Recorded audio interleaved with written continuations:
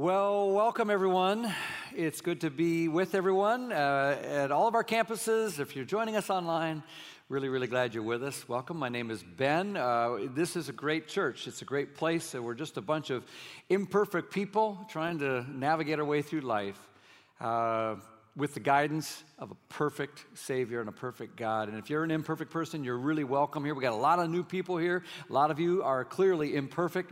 You're really going to fit in great. And if you're a perfect person, you're just probably more jacked up than the rest of us. You'll fit in good too around here eventually too. So I'm fresh back.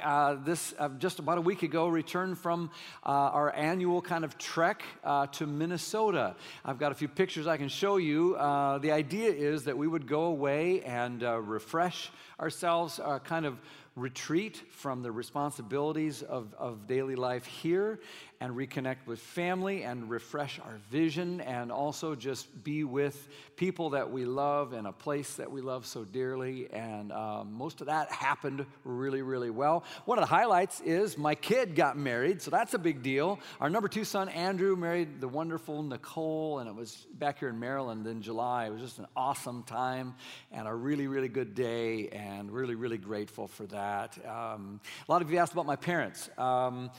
Dad had a hip fracture and some surgery and some rehab, and they're working through it, trying to figure out how mom and dad can live together at home alone again. And honestly, it's a challenge and a kind of precarious situation. So if you're a praying person, and I hope that you are, you can certainly keep praying for my folks, and spend a lot of time with them this summer. And but it was really good to go. It's great to be back. And I love this place, and I love you all, and I'm excited as I've ever been about the next season of ministry at Mountain. And it's going to be an amazing fall at Mountain. I can't wait to unveil some of it for you. But today, we want to jump right in. I want to talk to you about the good life. All right, the good life, because we all want the good life, and I think most of us kind of know somewhere in our head that it's got to be more than, just a life of luxury or long vacations. The good life, we know, I think, it's more than just good food and good health and good sex and good family life. It's got to be more than that. And one day they came up to Jesus and they said, Jesus, what's the good life? What does God really want? What's the most important teaching you could ever latch onto? What's the most important part of the Bible? Boil everything down about life, and what is it, Jesus? And he answered the question. And here's what he said. He said, love the Lord your God with all of your heart, soul, mind, and strength.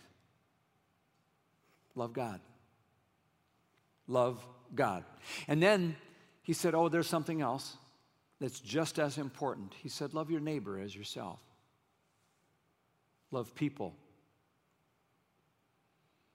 And then in the Gospel of Luke, he went right on to tell a story, and some of you heard the story. It was about a guy who was walking and got beat up and left for dead in a ditch. Some others ignored him and walked by, but one guy stopped and served him, helped him. And Jesus said, go be like that guy. Serve the world. Love God, love people, serve the world. And you got to decide if you trust God enough to believe that that's a recipe for the good life, or if you trust your inner voices or the voices of our culture more. But Jesus says that is the good life. So will you say them with me here? Say them with me. Love God, love people, and serve the world. We call those 3 things together around here the mountain walk. And they kind of are shorthand for a way of saying, hey, after I jump in with Jesus, I've got to continue to walk with Jesus. And how do you do that? Well, you love God, love people, and serve the world. And it's 3 relationships.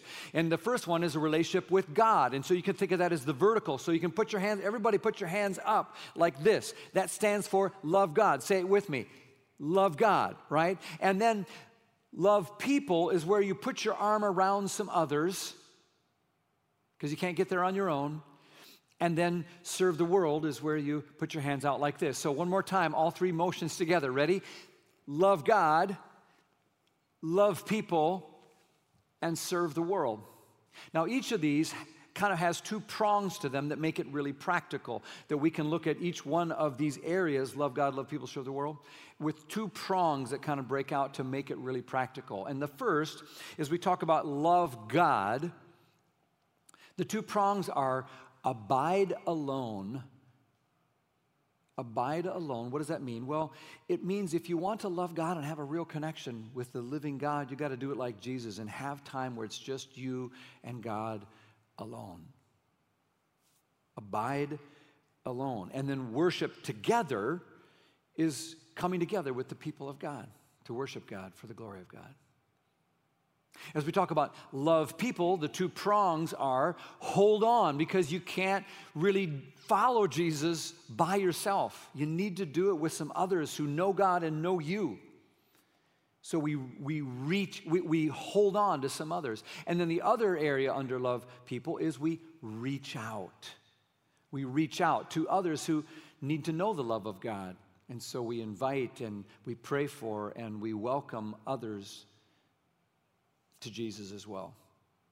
So love God, love people, and then serve the world has two prongs as well.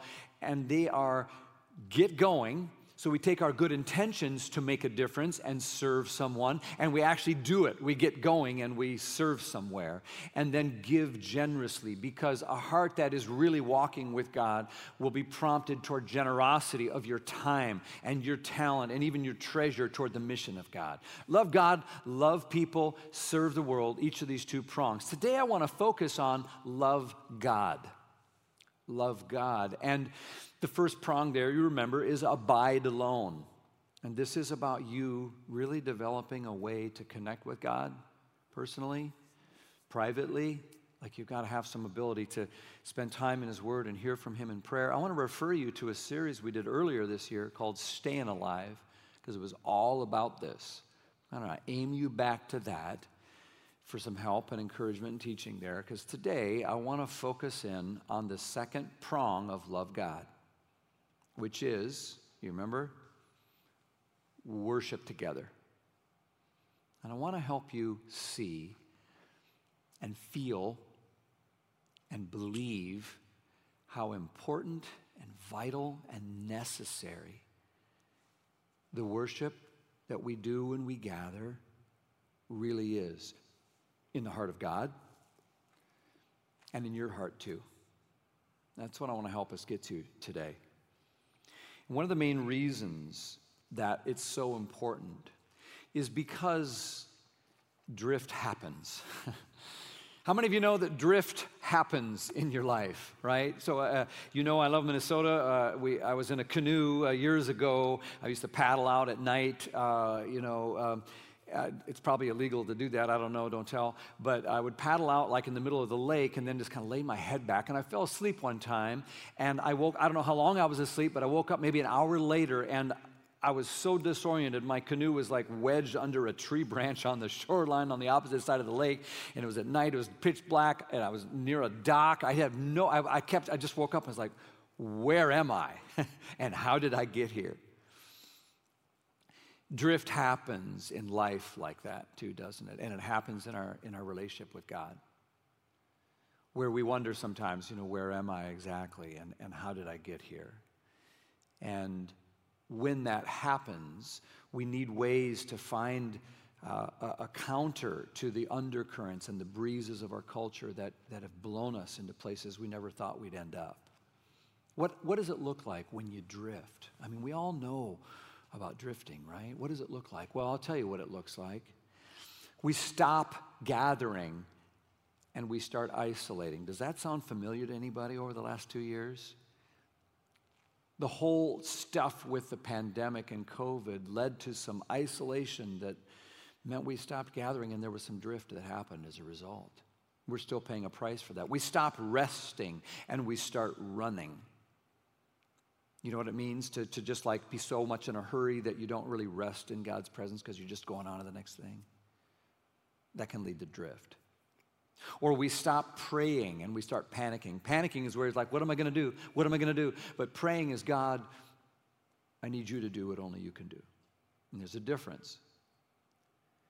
We stop trusting and we start controlling because we just want to make sure everything's in our own power to control it all instead of trusting God for what He's going to do. We stop climbing and growing and advancing in our faith because we were coasting because it's more comfortable. That's what drift looks like. We stop giving and we start grabbing because generosity dries up when we drift. We stop serving and we start just sitting and because it's just easier. We stop wondering, like, where is God taking me? Instead, we start wandering wherever we want to go. We stop counting our blessings and being thankful and grateful and living every day with just a heart full of gratitude, and we just start comparing to other people and what they have and we don't have. And we stop worshiping and we start worrying. That's what drift looks like. So here's the question: where are you? Are you drifting? You got any drift happening in your life? Of course, we all do at different times. And here's the more important question: how do we anchor our souls to prevent drift? What I want to tell you today is something so true. But a lot of people don't know it or believe it. But here's how you stop drifting: you worship together. You worship together. In worship, it's where we get our heads screwed on straight again, and all of the stuff that leads us to drift can kind of recede and in light of the more prominent truth of who God is and what He means in our lives. And that happens in worship. Let me show you something about what happens when we worship, some amazing stuff that happens. If you open your Bible to Psalm 73, it's one of my favorite Psalms. Someday I'll take you through every single verse of it. We'll spend about 9 hours on this Psalm. I just want to show you one thing today. This is a believer in God who wants to be a faithful person, a follower of God, and connect deeply with God.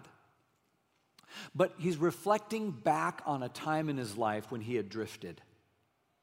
And as he does so, he's talking about things, and he says in verse 2, he says, "As for me, in that time, man, I'll tell you, my feet almost slipped. I wasn't walking with God at all. I was like losing it. I'd nearly lost my foothold." And that's a description of where so many people in our society are today. And even people who were previously, before COVID, were kind of deeply connected to God. But they would say, you know what, honestly, I think I lost some foothold there with God. And maybe it's because of COVID or the new normal you got used to, or summer, or you just got busy, or you've been doing whatever you want to do, or whatever it is, we're kind of like slipping on what we think the good life is, and God is not as prominent in our life as He once was. In the next several verses, he begins to confess that, man, I was looking around at the people who aren't even following God, and it seems like they're doing really well.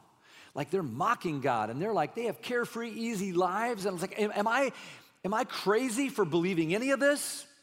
Am I nuts for trying so hard to try to stay connected to God? And that's what was going through my mind, he says. Is all this made up and phony? And he starts to just feel like, man, look where my head was. If I'm honest, I was pretty far gone. And maybe we need to get a little honest and say, where am I really with God? Have I drifted? Well, all that's where he was, this grumpy, kind of complaining, ungrateful, sin-stuck, drifting person. He says, that's who I was and where I was. And then he has a big word that he enters in here, and it's the word until. Until what? What happened? What brought the change? And he says it in verse 16. He says, I was trying to understand all this, and I was deeply troubled by where I was until I entered the sanctuary of God. He says, my life was on a path. My head was screwed on crooked until I gathered for worship. Until I went to church. And it was there that I heard the truth and I got my heart aligned with God again. I looked in the eyes of my fellow believers and we reminded each other, you're not crazy. This is true. This is real. God is good. God is faithful. And this is the path to the good life. And friends, that's why we need worship too, to get our head on straight, to get our priorities realigned again and live out who we really want to be, to soften our hearts and admit that we've been too deeply sucked into the world and wandered, to remember God. That's what he says in verse 23. He says, man, now I realize I am always with you, God. And you are always with me. I've got the one thing I value the most, the priceless treasure is God. And people without God don't have that. I cannot tell you the number of times that it has been in worship that God has gotten my attention or made something clear to me, and I realize I've got to make a change. I've got to soften toward that person. I need to forgive that person. I need to surrender a fear. I need to let go of something. I need to give more. I need to be kinder, more. All of this has happened. I want to know if that's happened for anybody else. I mean, you at home, you at one of our campuses, you right here, I want to hear audibly from you in just a minute, because I want to know, is there anyone who has felt when you have been in worship where you experienced a change? Where God nudged you, spoke to you, convicted you, brought you around, convicted you that something needed to change, where all of a sudden you felt relief or comfort or hope or power that you did not have until you came to the sanctuary. I want to know, anybody, how about an amen from anybody? An amen, a yes, because it's happened to me and it happens to everyone who comes with a heart open for God. And that's why we need this. He comes back at the end and he says in verse 25, when I consider all the earthly desires that I was so caught up in, he says, man, verse 25, whom have I in heaven but you? You're really what I want. Earth has nothing that I desire beside you. He got his head screwed on straight again, and we all need that. You do. I do. Verse 28, he says, as for me, it's just good to be near God, and that's how I feel when I come to worship. It's good to be near you, God, and I'm sorry I wandered. We need that to get our heads screwed on straight. This is why Hebrews in the New Testament, the book of Hebrews reminds us in chapter 10, it says just, hey, let's not neglect our meeting together. Even though some others may do that, we're not going to. But we need to be together to encourage each other, especially now in days like these. If I can just put it this way, I think what happens when we gather for worship, and you come in, and it's like it's not always thunderbolts of lightning and everything, but you know what happens is when you come, you sing those songs, you take that communion, you watch a baptism, you hear the word opened, and it comes into your heart. It's like it all fills an inner reservoir inside of every one of us with God's truth and God's power and light. And we need that. And we're going to need it later when we face some sincere struggles. We need that reservoir filled. And when we don't have the reservoir filled, and then we face those struggles, it just drags us further away and we drift even more. Further and further away from the good life that we really want. And so it's because the world can be such a tough place, and your boss can be such a jerk, and the professor mocks God, and your family thinks you're crazy. It's because of all those things we need to fill that inner reservoir. And one of the biggest challenges that we face, honestly, is our own earthly or fleshly desires that are inside of every one of us. We all face that deep challenge. Like, if I just do what I want to do, I don't always end up in the best place or with the good life. We've been talking about this in recent weeks. We had a whole series on the fruit of the Spirit, and last week Luke talked about how important it is to overcome some of the natural desires we have. But the trendy, popular advice today is you do you. Just whatever you want to do is true and good and right, and it can't be wrong because you want it, so therefore do it. And that's the path to the good life, we're told, over and over again. But here's the truth I want to land with you today. And it's this, that our strongest desires are not actually our deepest desires. Let me say that again. Our strongest desires, those things that, boy, they're just like, oof, I just really want to do that right now, are not actually the things we want the most and the deepest level. So, just as an example, let's say I get angry with my wife. I may be livid about something. She forgot something or slighted me in some way, and I get upset. Now, this is hypothetical, of course. You understand. I've never actually been upset with my wife, but just play along with an imagination game for a moment. So I get upset, and what's my strongest desire in that moment? Maybe it's like, I just want to snap at her. I want to get some sarcastic jab or a little passive-aggressive little thing, or I might even be so upset with a cumulative pile of frustration that I might even want to shout at her. because those desires are super strong in that moment. And I'm not proud to tell you I've actually done all those things because those desires were so strong.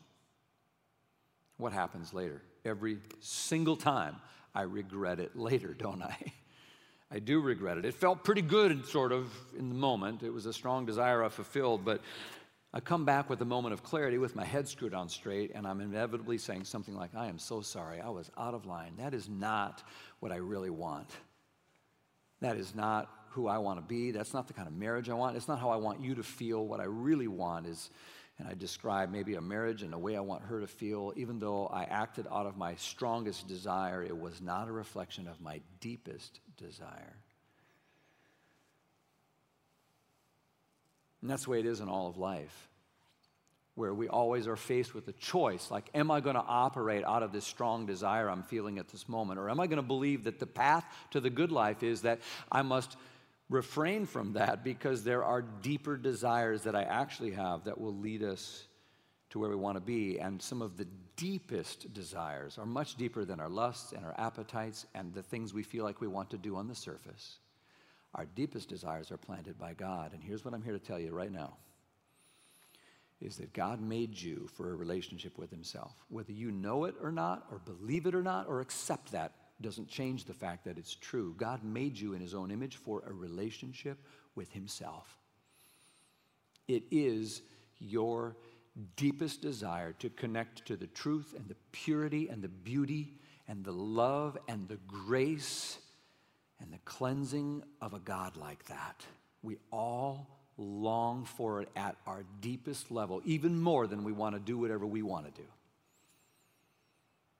And the best way I can think of today to tell you to fulfill some of that and get on the path of the good life is, let us not give up worshiping together, because that's where we come into the sanctuary and get our heads screwed on straight again.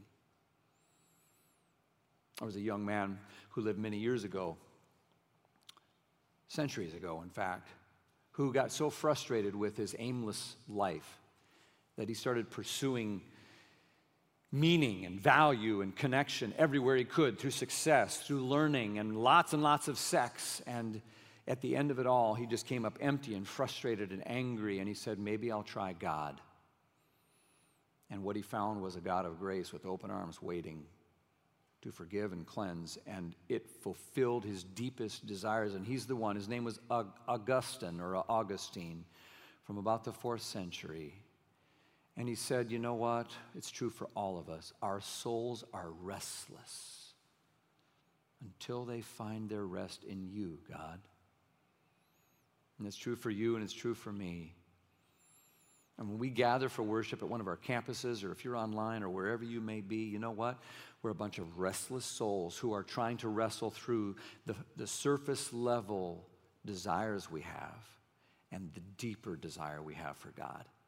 And worship is a way where we can come and have our deepest desires fulfilled and have our restless souls find rest. Because the only place you'll ever find it is in God. And one of the best ways to do that is worshiping together. So I want to help us think about what that looks like, and we can look to Jesus for this. I just want to take you back through a story in the Bible real quick that helps us know our problem isn't that we follow our desires. The problem is we don't follow our deepest desires.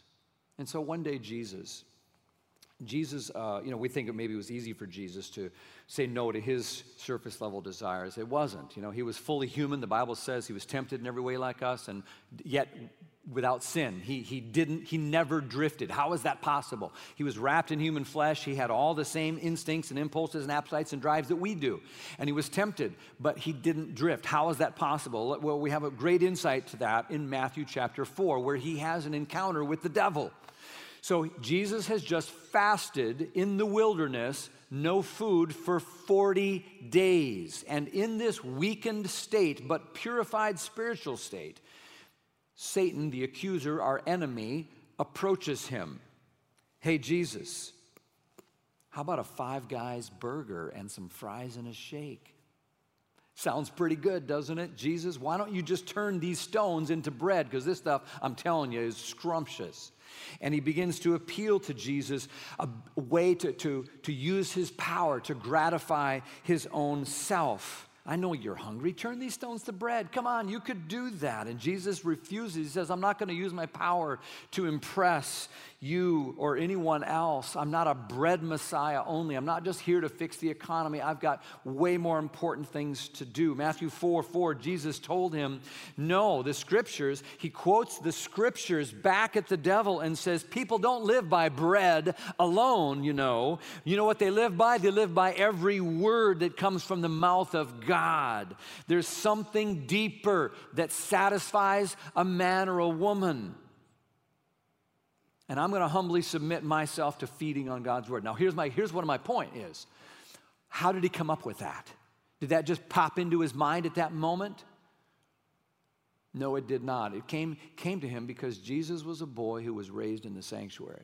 Every single week and probably every day, he was in the synagogue and he was being filled with the word of God. And it came to him in the moment he needed it the most. And that worship that he had had earlier helped him in the moment.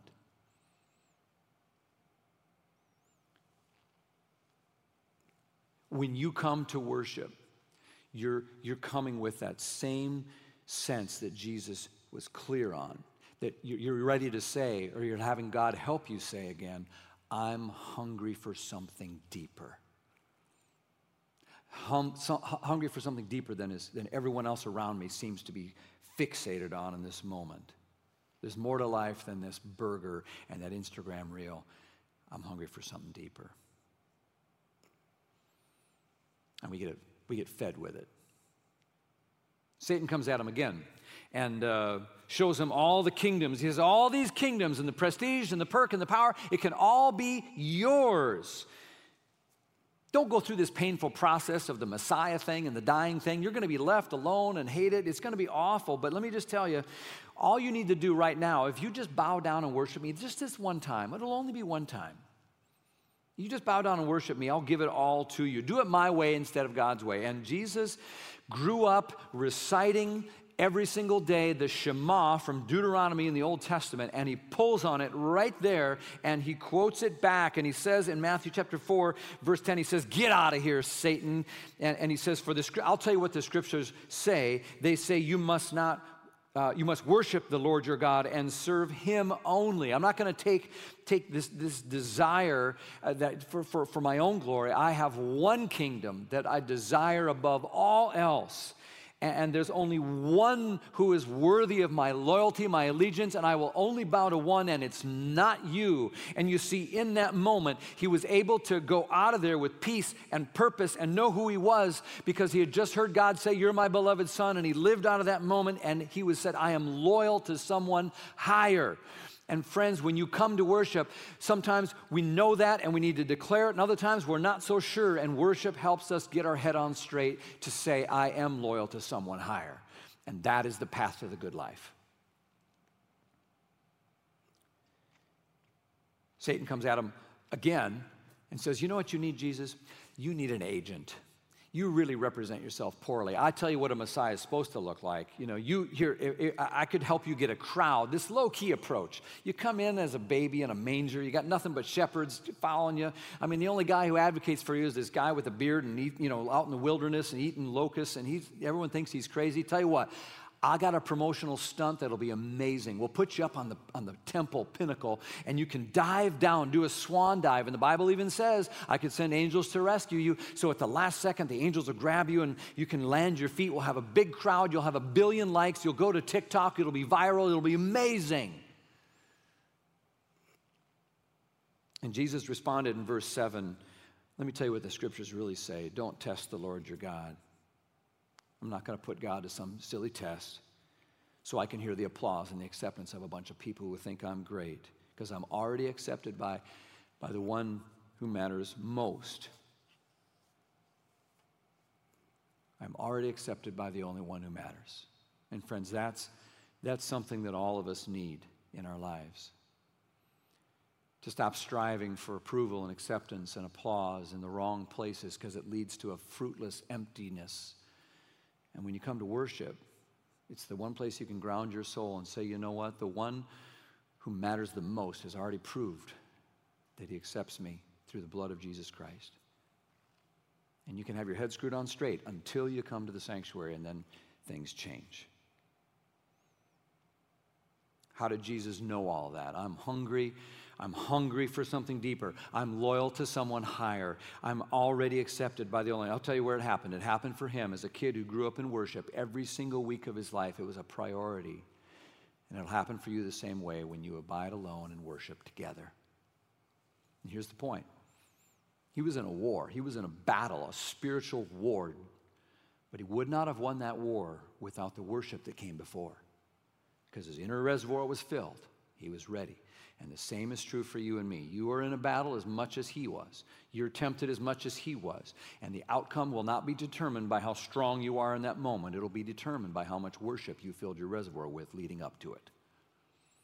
Because that's where we get equipped for the battle. Let me just give you some practical things to wrap this up. I'm not trying to guilt anyone, like, hey, you should go to church more, or because I'm a pastor, I want to pad the attendance numbers, or, make you feel ashamed if you're not worshiping enough. Or I just hope you can see through this and say, we're trying to teach about what the good life really is. And so keep that in mind as I share. I just want to share a couple things with you that I think will really make a difference if you are serious about worshiping together. And the first thing is this. Number one, really practical now. If you want to experience the good life, get your head on straight, have these things we just talked about. Number one, you've got to make worship a priority. Can I just ask you, if you love God, then you need to make the worship of God a priority. And I just happen to know a church that will go out of its way to prepare an amazing experience for you to have space to meet and worship God. Anybody else know a church like that? Absolutely. We're going to be ready. But you've got to make it a priority instead of having everything else bump it to the side if you're busy or something happens or whatever. Make it a priority. Show the kids what's important to you. Make this a commitment in your life that's non-negotiable. God is first, then worship. In the old days, they worshiped. It was the Sunday, the worship day. Everything else revolved around it. And then we started having soccer tournaments on Sunday, and now we're not sure we can find time for God. And I'm just telling you, you want to drift, keep it up. But if you want to have God in your life, make worship a priority.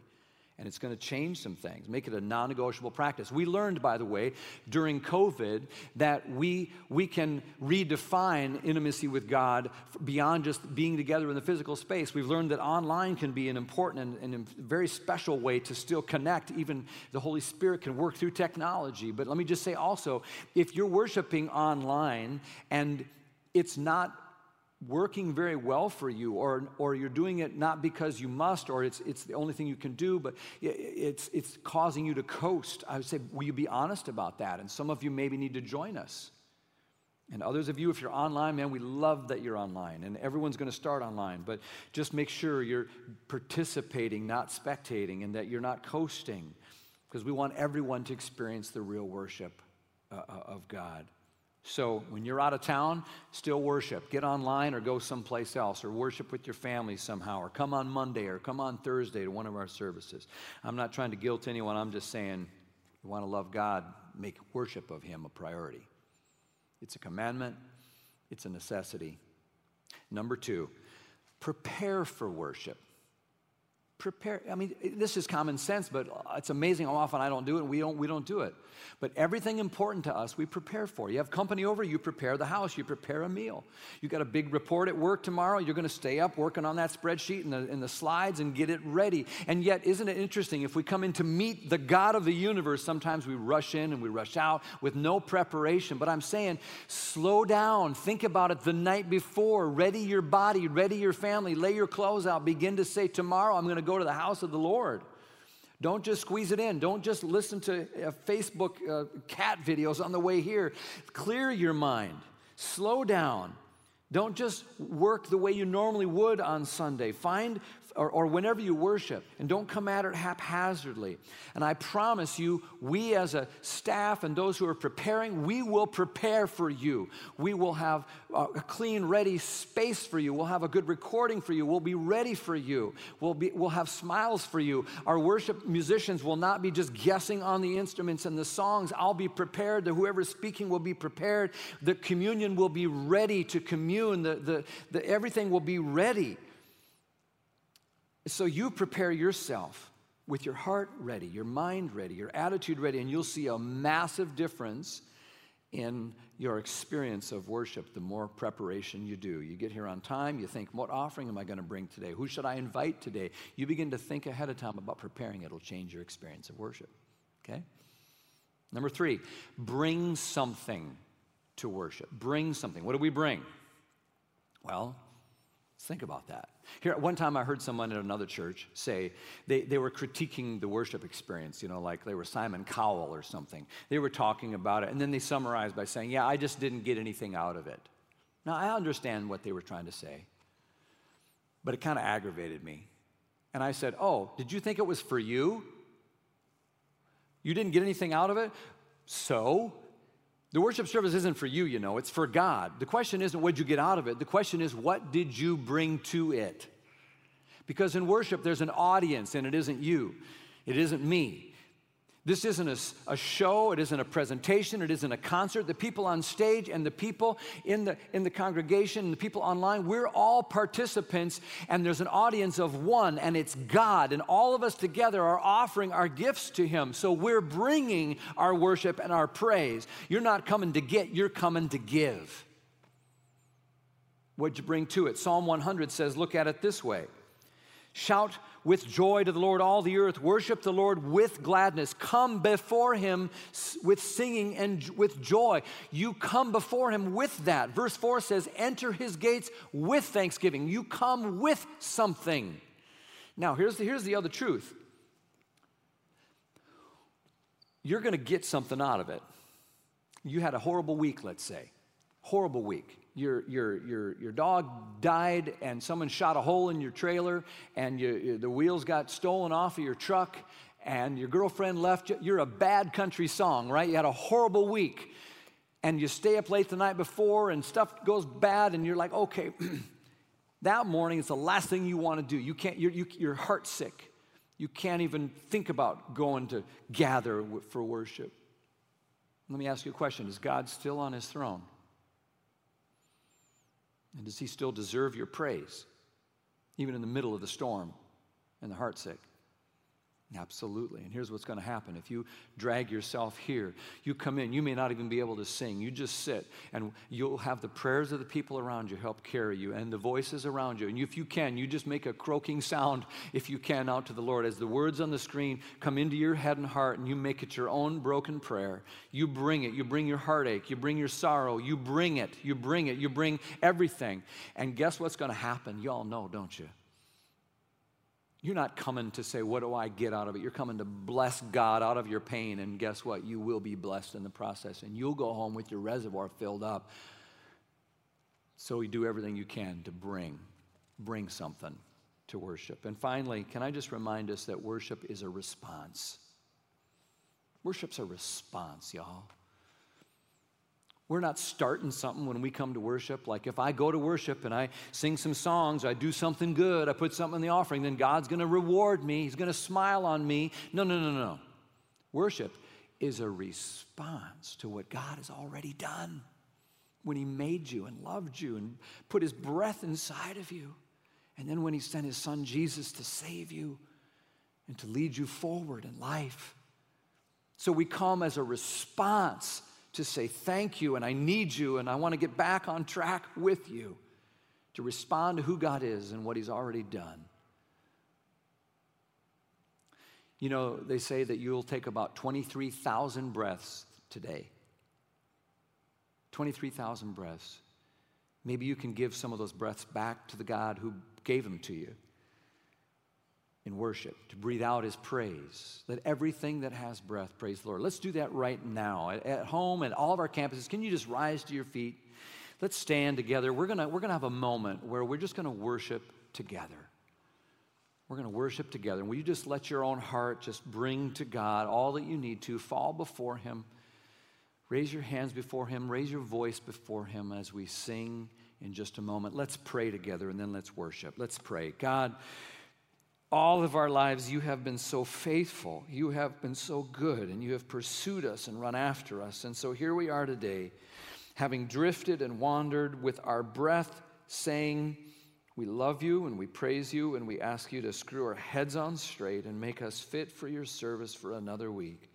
Now hear our praises, we pray. In Jesus' name, amen.